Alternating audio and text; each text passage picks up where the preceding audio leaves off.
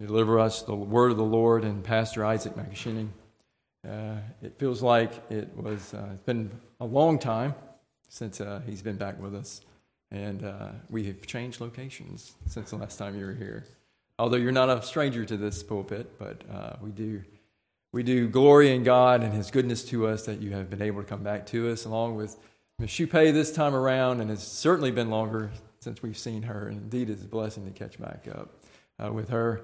We thank the Lord that He's brought y'all into our lives, into the life of this church. Indeed, you are very instrumental in the life of this church, and we praise Him for that. So, brother, would you please come and bring us God's word?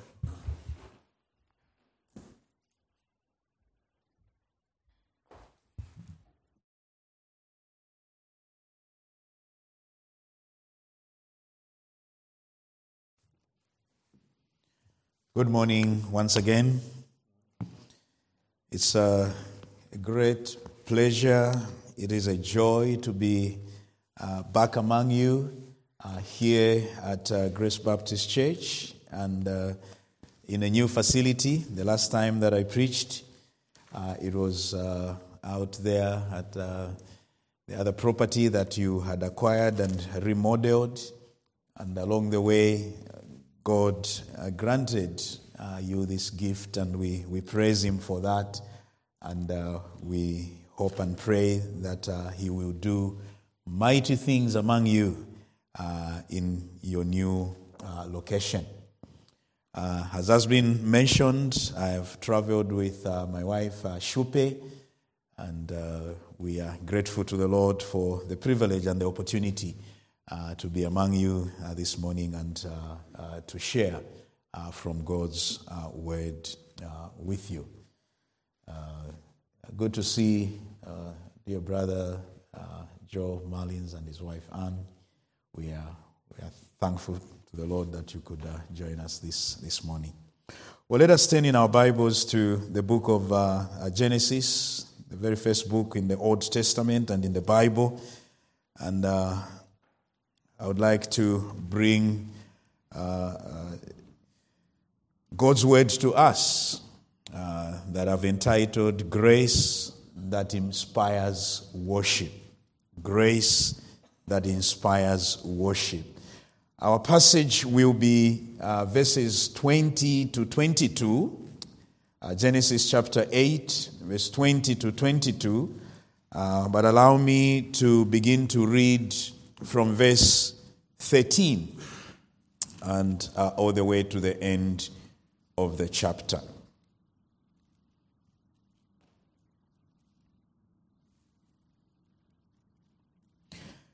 In the 601st year, in the first month, the first day of the month, the waters were driven, or rather dried, from off the earth.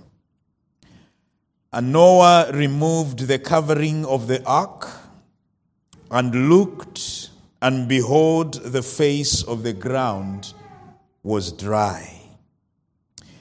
In the second month, on the 27th day of the month, the earth had dried out. Then God said to Noah, "Go out from the ark, you and your wife and your sons wives with you.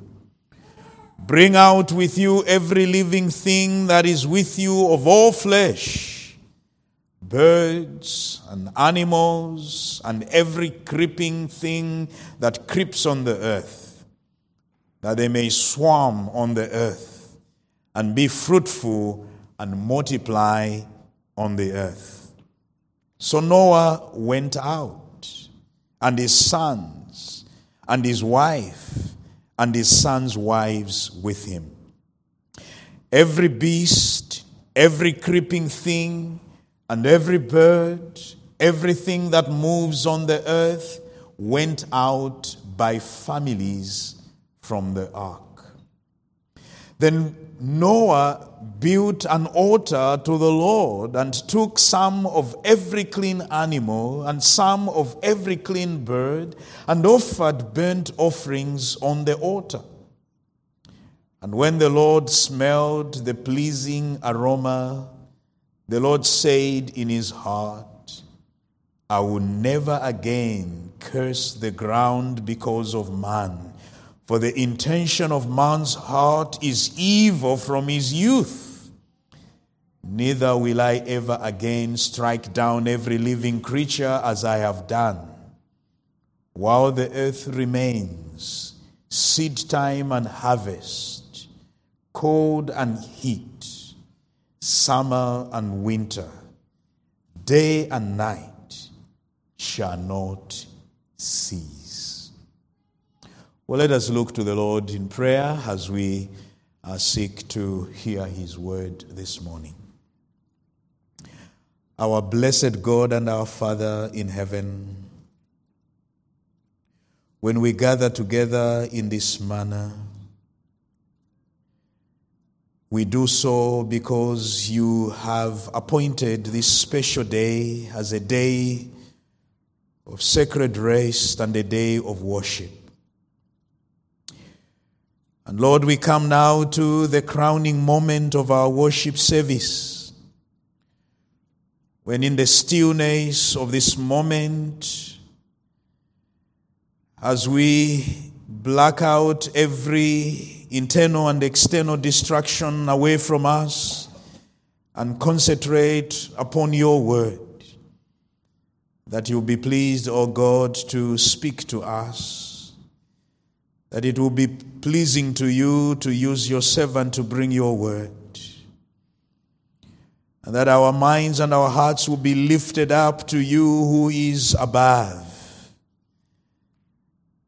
That, Lord, we may acknowledge you for who you are, and that we'll be quickened by your Spirit to do your will in this life.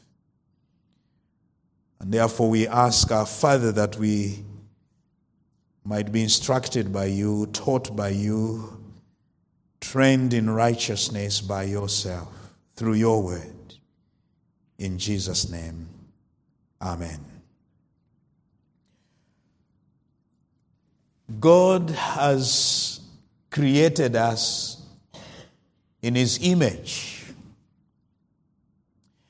And because he has made us in his image, he has given us the capacity to worship him.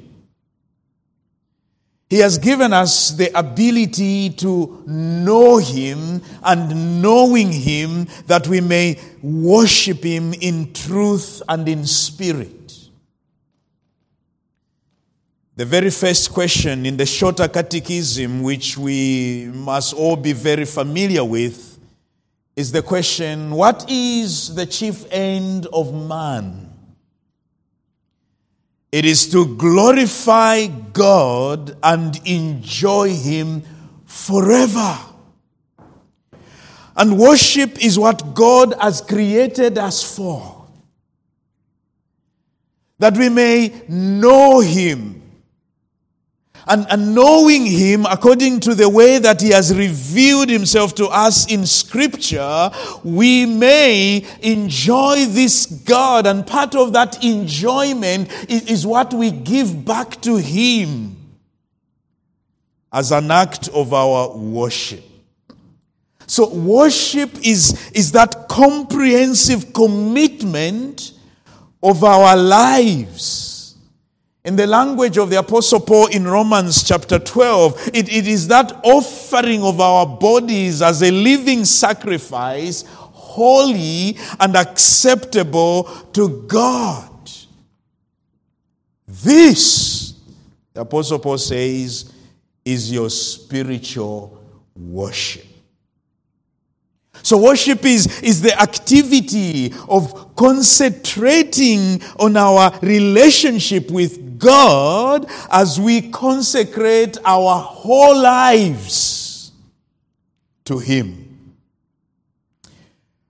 Worshiping God in a true and acceptable way is not something that we discover on our own. It is not something that we perfect on our own.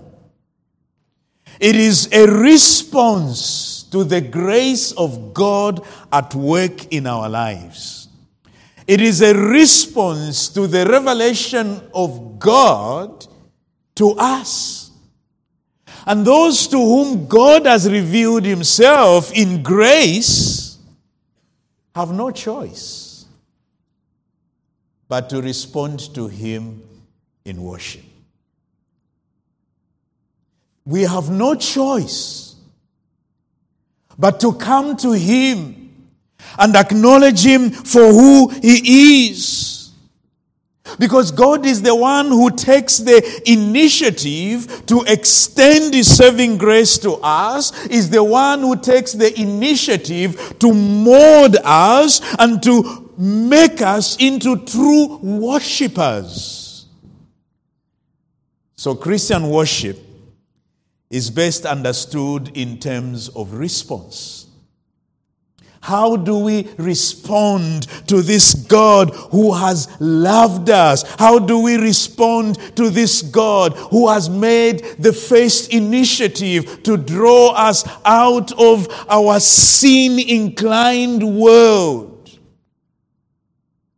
How do we respond to this God in all the ways in which he has disclosed himself to us? And the way that we respond, and the response that is dictated by his own word, and the response that arises from a heart that has begun to appreciate what he has done for us. That is what informs our worship. That is what sanctifies our worship. And we are enabled to do so.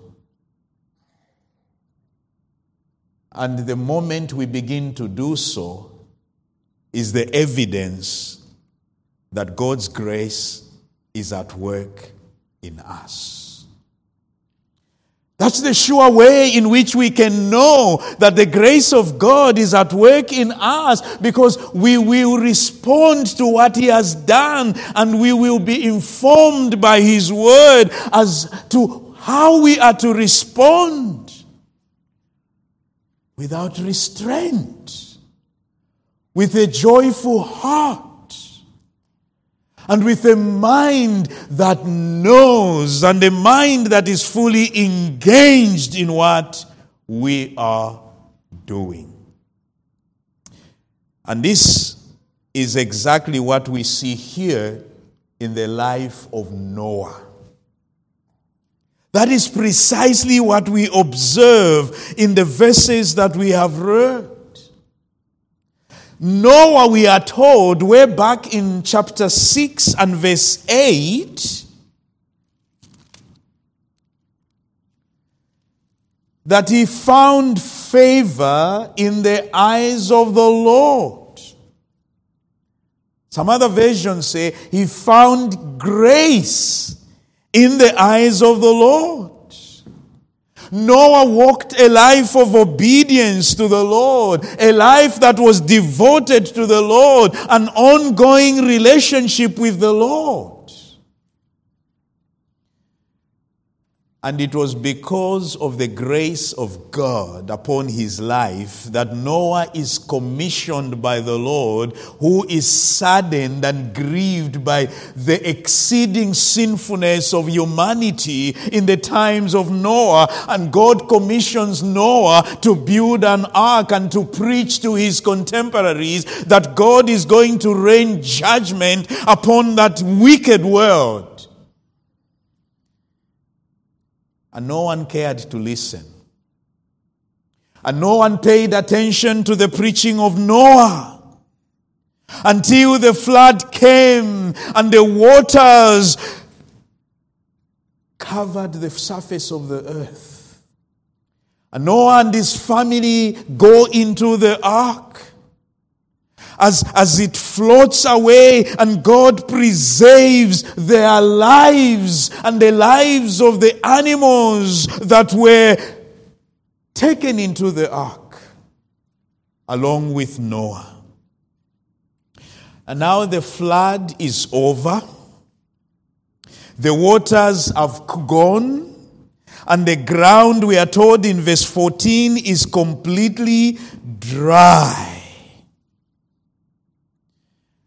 And God has commanded Noah and his family now to step out of the ark. Imagine what an experience that must have been for Noah and his family. For close to a year now, from the time that the flood came, and the waiting after the flood had ended and the waters had subsided and the ground was now dry, and God informs Noah, it is safe for you to now step out. Come out of the ark, you and your family. And the world that they are stepping into is a desolate and empty world. It's a strange world. Every person Noah had known in the 601 years of his life is gone. His familiar neighborhood is not there. Every building and every highway and everything that he was so accustomed to has disappeared in the flood. And as he emerges out of the ark into this new world, so different from the one that he left when he went into the ark, what was Noah's first action? What was the very first thing that Noah did?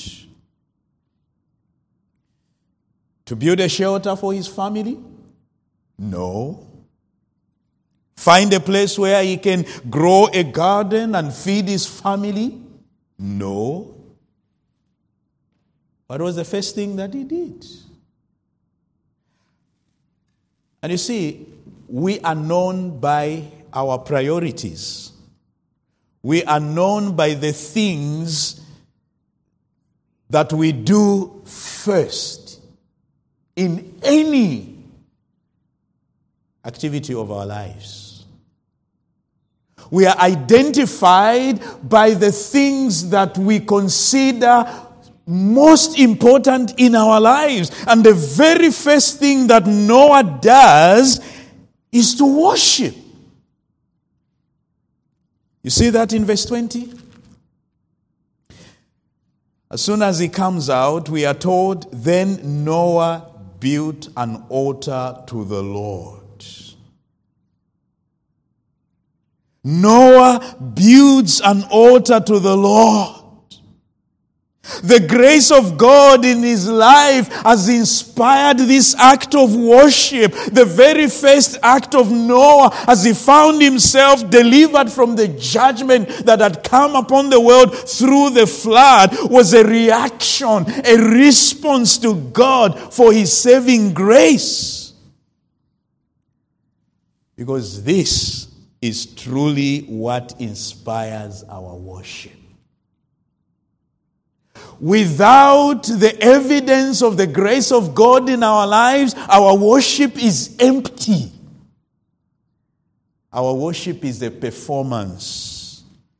Our worship is man-pleasing. But that which comes from a heart that has been touched by the grace of God is true worship, as we shall see.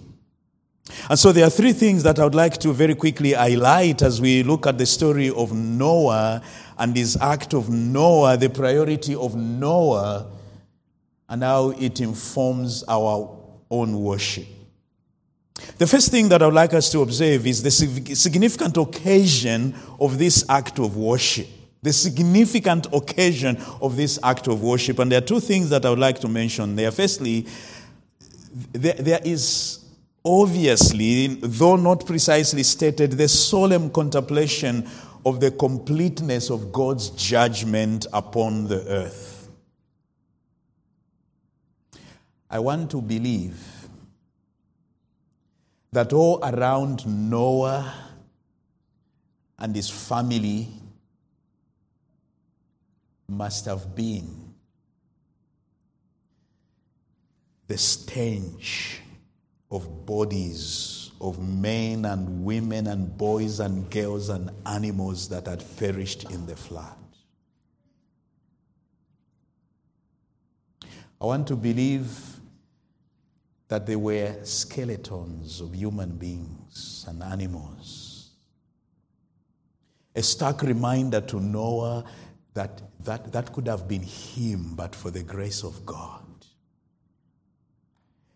A vivid reminder to him and his family that the judgment of God was thorough. The judgment of God was complete. The judgment of God was comprehensive. Everything, we are told, everything perished.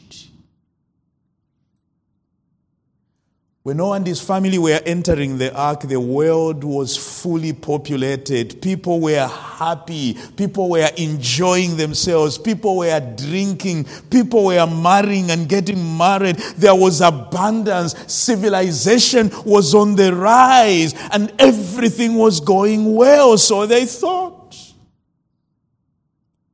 Except godlessness set in. And a year later, everything was gone. Only Noah and his family survived. For Noah to have not thought about this reality would be unthinkable, would be unimaginable. But the second thing that he must have contemplated upon as a significant occasion of this act of worship was the humbling and grateful feeling that they were the only ones preserved by God. Very humbling. Everyone else has died. Everything else is no more. It's only Noah and his wife, his 3 sons, and their wives. It must have been very humbling. Everything is gone. Everyone is gone. Singled out by divine mercy, preserved by divine power, directed by divine wisdom. Noah built the ark in which they had been preserved, while all around them everything was destroyed.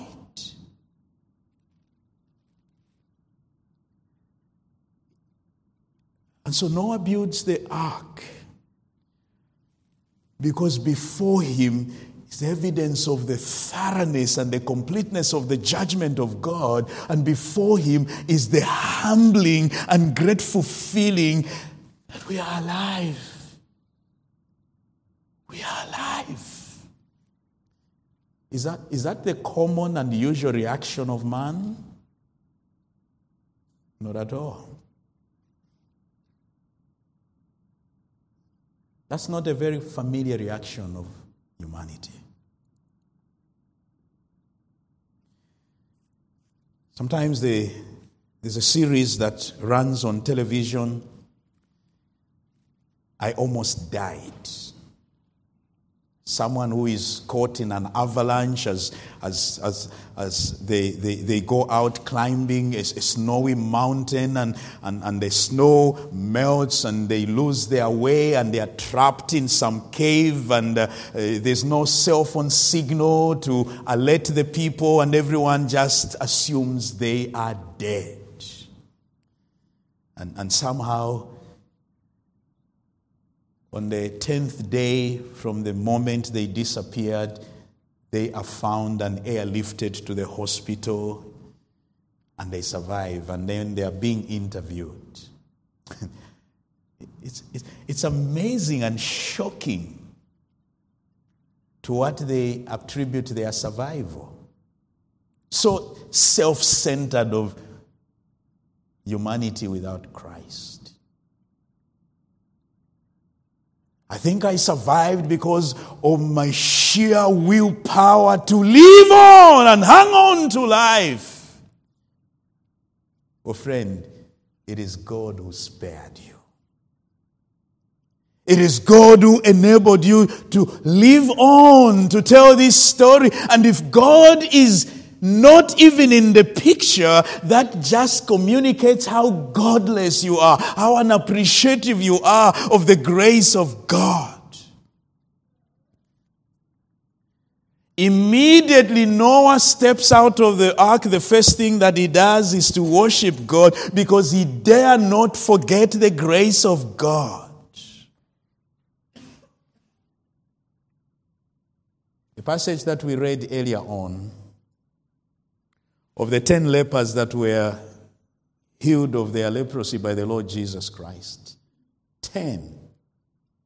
How many went back to thank the Lord for that act of mercy? Only one. And he was a foreigner.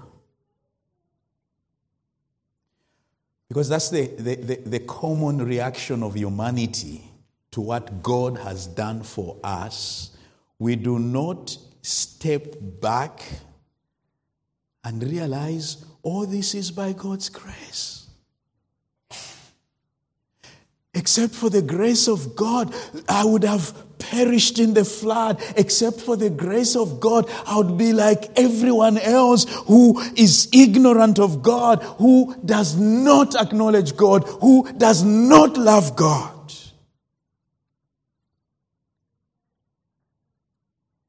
The greater number of many of us are like the 9 lepers who never went back. And Jesus asks, were not all 10 cleansed? Where are the other 9? Where are the other 9? Was no one found to return and give praise to God except this foreigner? You could almost feel that disappointment from the heart of our Lord and our Savior. Was no one found? When Noah steps out and says, I will do so. I will worship you. I will not take for granted your mercies. I will not ignore your grace that has preserved us. We will not stay home, Lord. You have saved us. We have experienced your grace. And the Lord's Day is to us an important day when we gather together because worship is our priority. We want to respond to your grace by coming into your presence to worship you. The second thing that we notice here, not only the significant occasion of this act of worship, but the nature of this worship. What was the nature of this worship? Well, Noah's response to God's favor in saving his family was to build an altar. Those sacrifices had been mentioned in Genesis chapter 4, verse 3 to 4 in connection to Cain and Abel. This is the first in a series of times when God's people, faithful people in the book of Genesis, would build an altar. Abraham was to do so at 3 different times in the book of Genesis, in chapter 12, in chapter 13, and in chapter 22. So this is the first time that an altar is being made. And we notice also that the altar was built to the Lord. Then Noah built an altar to the Lord. In other words, this altar was dedicated to the Lord. It was for the honor of the Lord. It was an act of worship for the God who has shown grace to him and his family. But we also notice that the altar was used to make a burnt offering of every kind of clean animal and bird that Noah had taken into the ark. This is the first and only mention of a burnt offering in the book of Genesis. There are other offerings, but this is the first time and the only time that a burnt offering is mentioned in the book of Genesis. And I would like us to see 4 things that are communicated concerning this act of worship on the part of Noah. Number 1, it was a spontaneous act of worship. Up to this moment, everything that Noah had done, all the actions of Noah had been by the command of the Lord. He has done nothing except by the direct command of God. But for the first time, he does something spontaneously from the heart and is compelled to respond to the grace of God. Here is a spontaneous celebration. The result of the salvation that he has experienced is just as much a part of the necessary life of worship and dedicated to God. And so he acts in this way. What is that saying to us? That worshiping God for a child of God is a spontaneous activity. You cannot help but respond to God in this way. We are told that when children are born into this world, they want to feed. And the mother does not say to the baby, now let me just tell you a little bit about human anatomy and everything that you need to know. God has given you lips. And these lips, you have to place them on your mother's breast. And then you begin to suck. And you make sure that you suck. Because if you don't do that, you'll not get any milk. You understand? Yes, ma'am. So go ahead and do it. No. That's not what happens. Immediately, the lips make contact with the mother's nipple. The feeding has begun. That's how natural worship must be for one who has been saved, for one who has experienced the grace of God. Because that's what God has created us for. When we have experienced His grace, we will not wait. We will say it. Thank you, Lord, for saving me. God does not say to Noah, now that you are alive, what do you owe me? And our children, as an expression of their sinfulness, children, you are born sinners, and we see it when you are still young. Sometimes we have to remind you, what do you say when you have received a gift from uncle or from papa or nana? What do you say? Come on, don't embarrass us. What do you say? Thank you. No, say it better.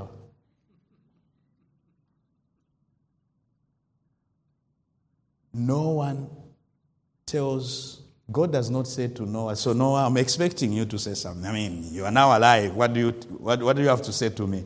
No.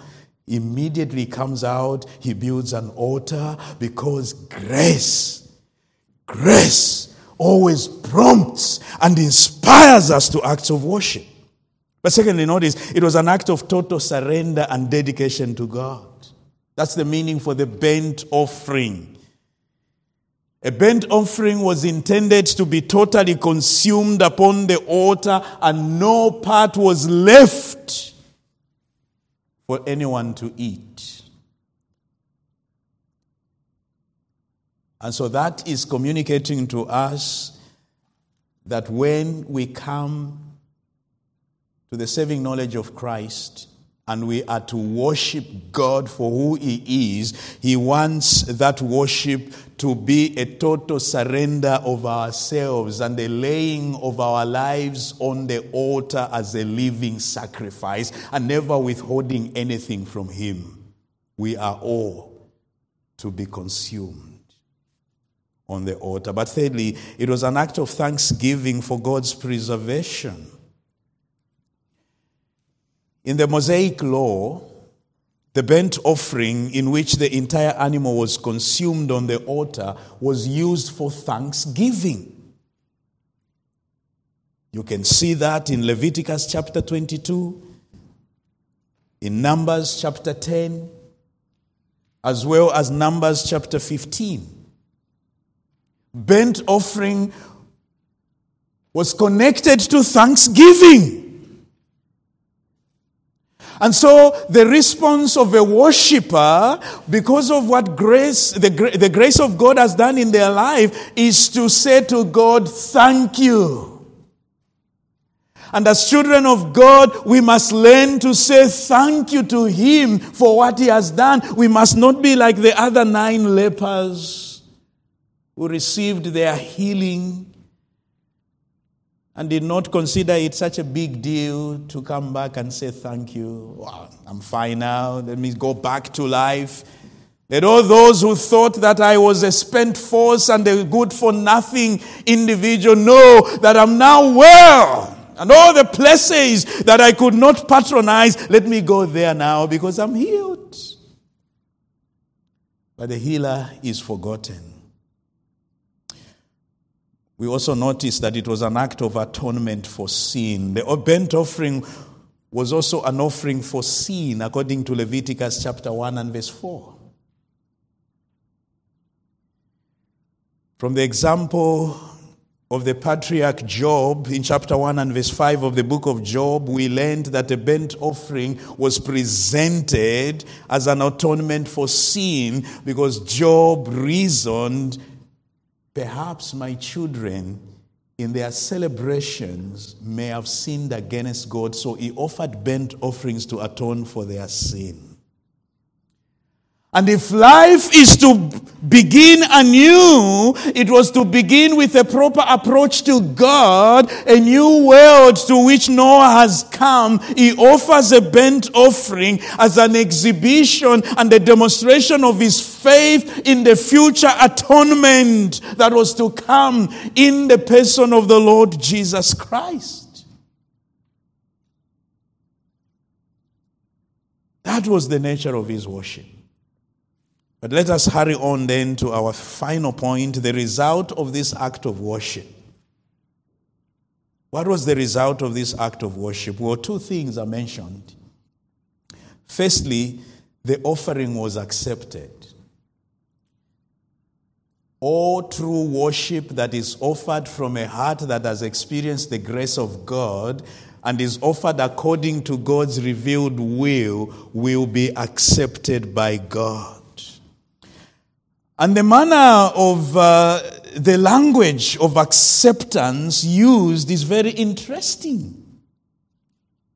And when the Lord, verse 21, smelled the pleasing aroma, the Lord said in his heart, I'll never do this, I'll never do that, I'll never do that. That is what theologians refer to as anthropomorphic language, the language that ascribes to God bodily parts that God does not have. God does not have a nostril to smell anything. God is spirit. But this is language that ascribes to God forms that are not part of his physical form because he has no physical body. Human language to enable us to understand. And that's a very common phrase that you find throughout the Old Testament. God smelled the pleasing aroma. God accepted the worship of Noah. God's favor towards this sacrifice, as well as the worshiper, was soothing to him. And if we were to use this kind of imagery, in chapter 6, God's heart is broken by the continuous sinfulness of man.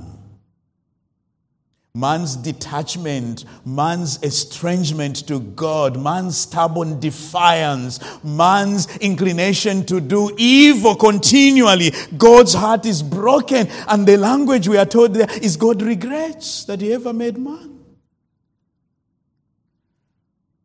But as he wipes every sinful person from the face of the earth, Noah responds in this way with worship. And it's as if that act of worship and the sweet aroma was soothing to the brokenness, if you like, of God that is suffered, so to say, in chapter 6.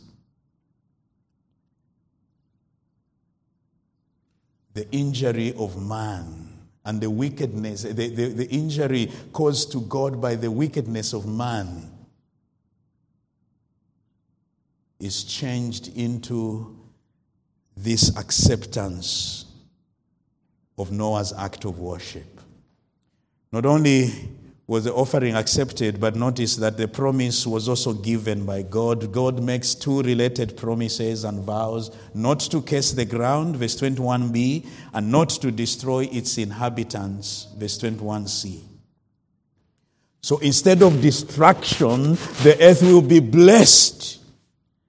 How? Blessed with the regularity of predictable environmental patterns that are undergirded by the directive hand of God while the earth remains. Verse 22, seed time and harvest, cold and heat, summer and winter, day and night shall not cease. And all the regular patterns and cycles that we enjoy in life is as a result of God's grace to us. Otherwise, this world would have been a chaotic place and life to live in. And when does God commit himself to doing this? Because man has responded to him in worship. There is blessedness in worshiping God. So our passage is showing to us that the whole world owes its allegiance to God as the sovereign ruler of the entire universe. And the more we realize that truth, the more we will be indebted to our God. Well, let me conclude then with a few points of application. Firstly, the Lord's saving work on our behalf must always provoke a response of worship. Must always provoke a response of worship, of thanksgiving, of gratitude. This trip would not have been easily undertaken. It was nearly called off. Because while we were in Kenya, we experienced a temporal setback.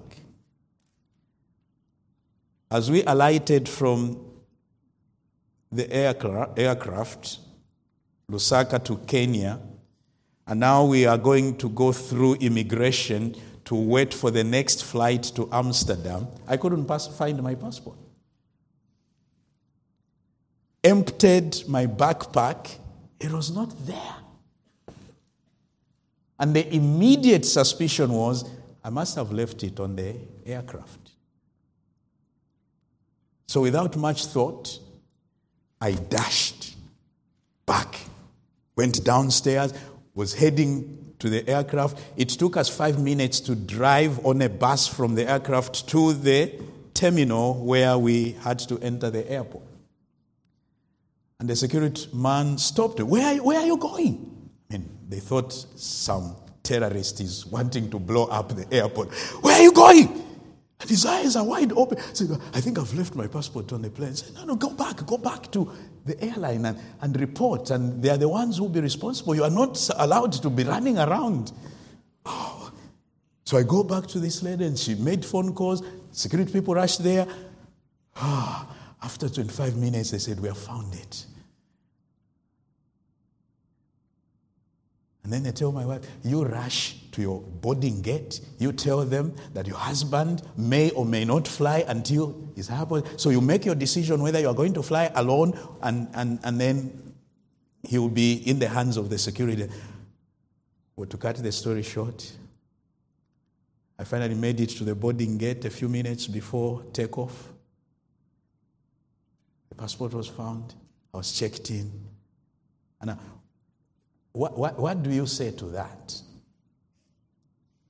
If the heart was not to burst forth in gratitude and thanksgiving and just worshiping God, you are so, so good, oh Lord.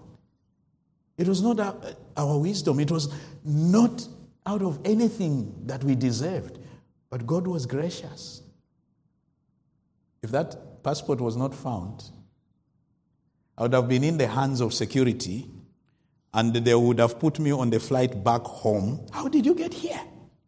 They would have been wondering. And my wife was saying, no, I was not going to go alone. We were going to go back together. I wouldn't be standing here. Wow! The saving work of God, all the gifts of God, all the mercies of God, and everything that He does for us must provoke a response of thanksgiving and worship. What has He done for you? And how have you responded to the mercies of God in your life? The second lesson that we see here is that despite man's sin, God elected to be gracious and forbearing and responded to Noah's sacrifice with grace for reasons that are totally within Himself. He accepted the act of Noah. He will accept our act of worship. And it is His sovereign will to do so. But we must do what we must do as a response to this God. But you see what? The fragrant sacrifice of Noah, pleasing as it was to God, is not the ultimate sacrifice that brings us salvation.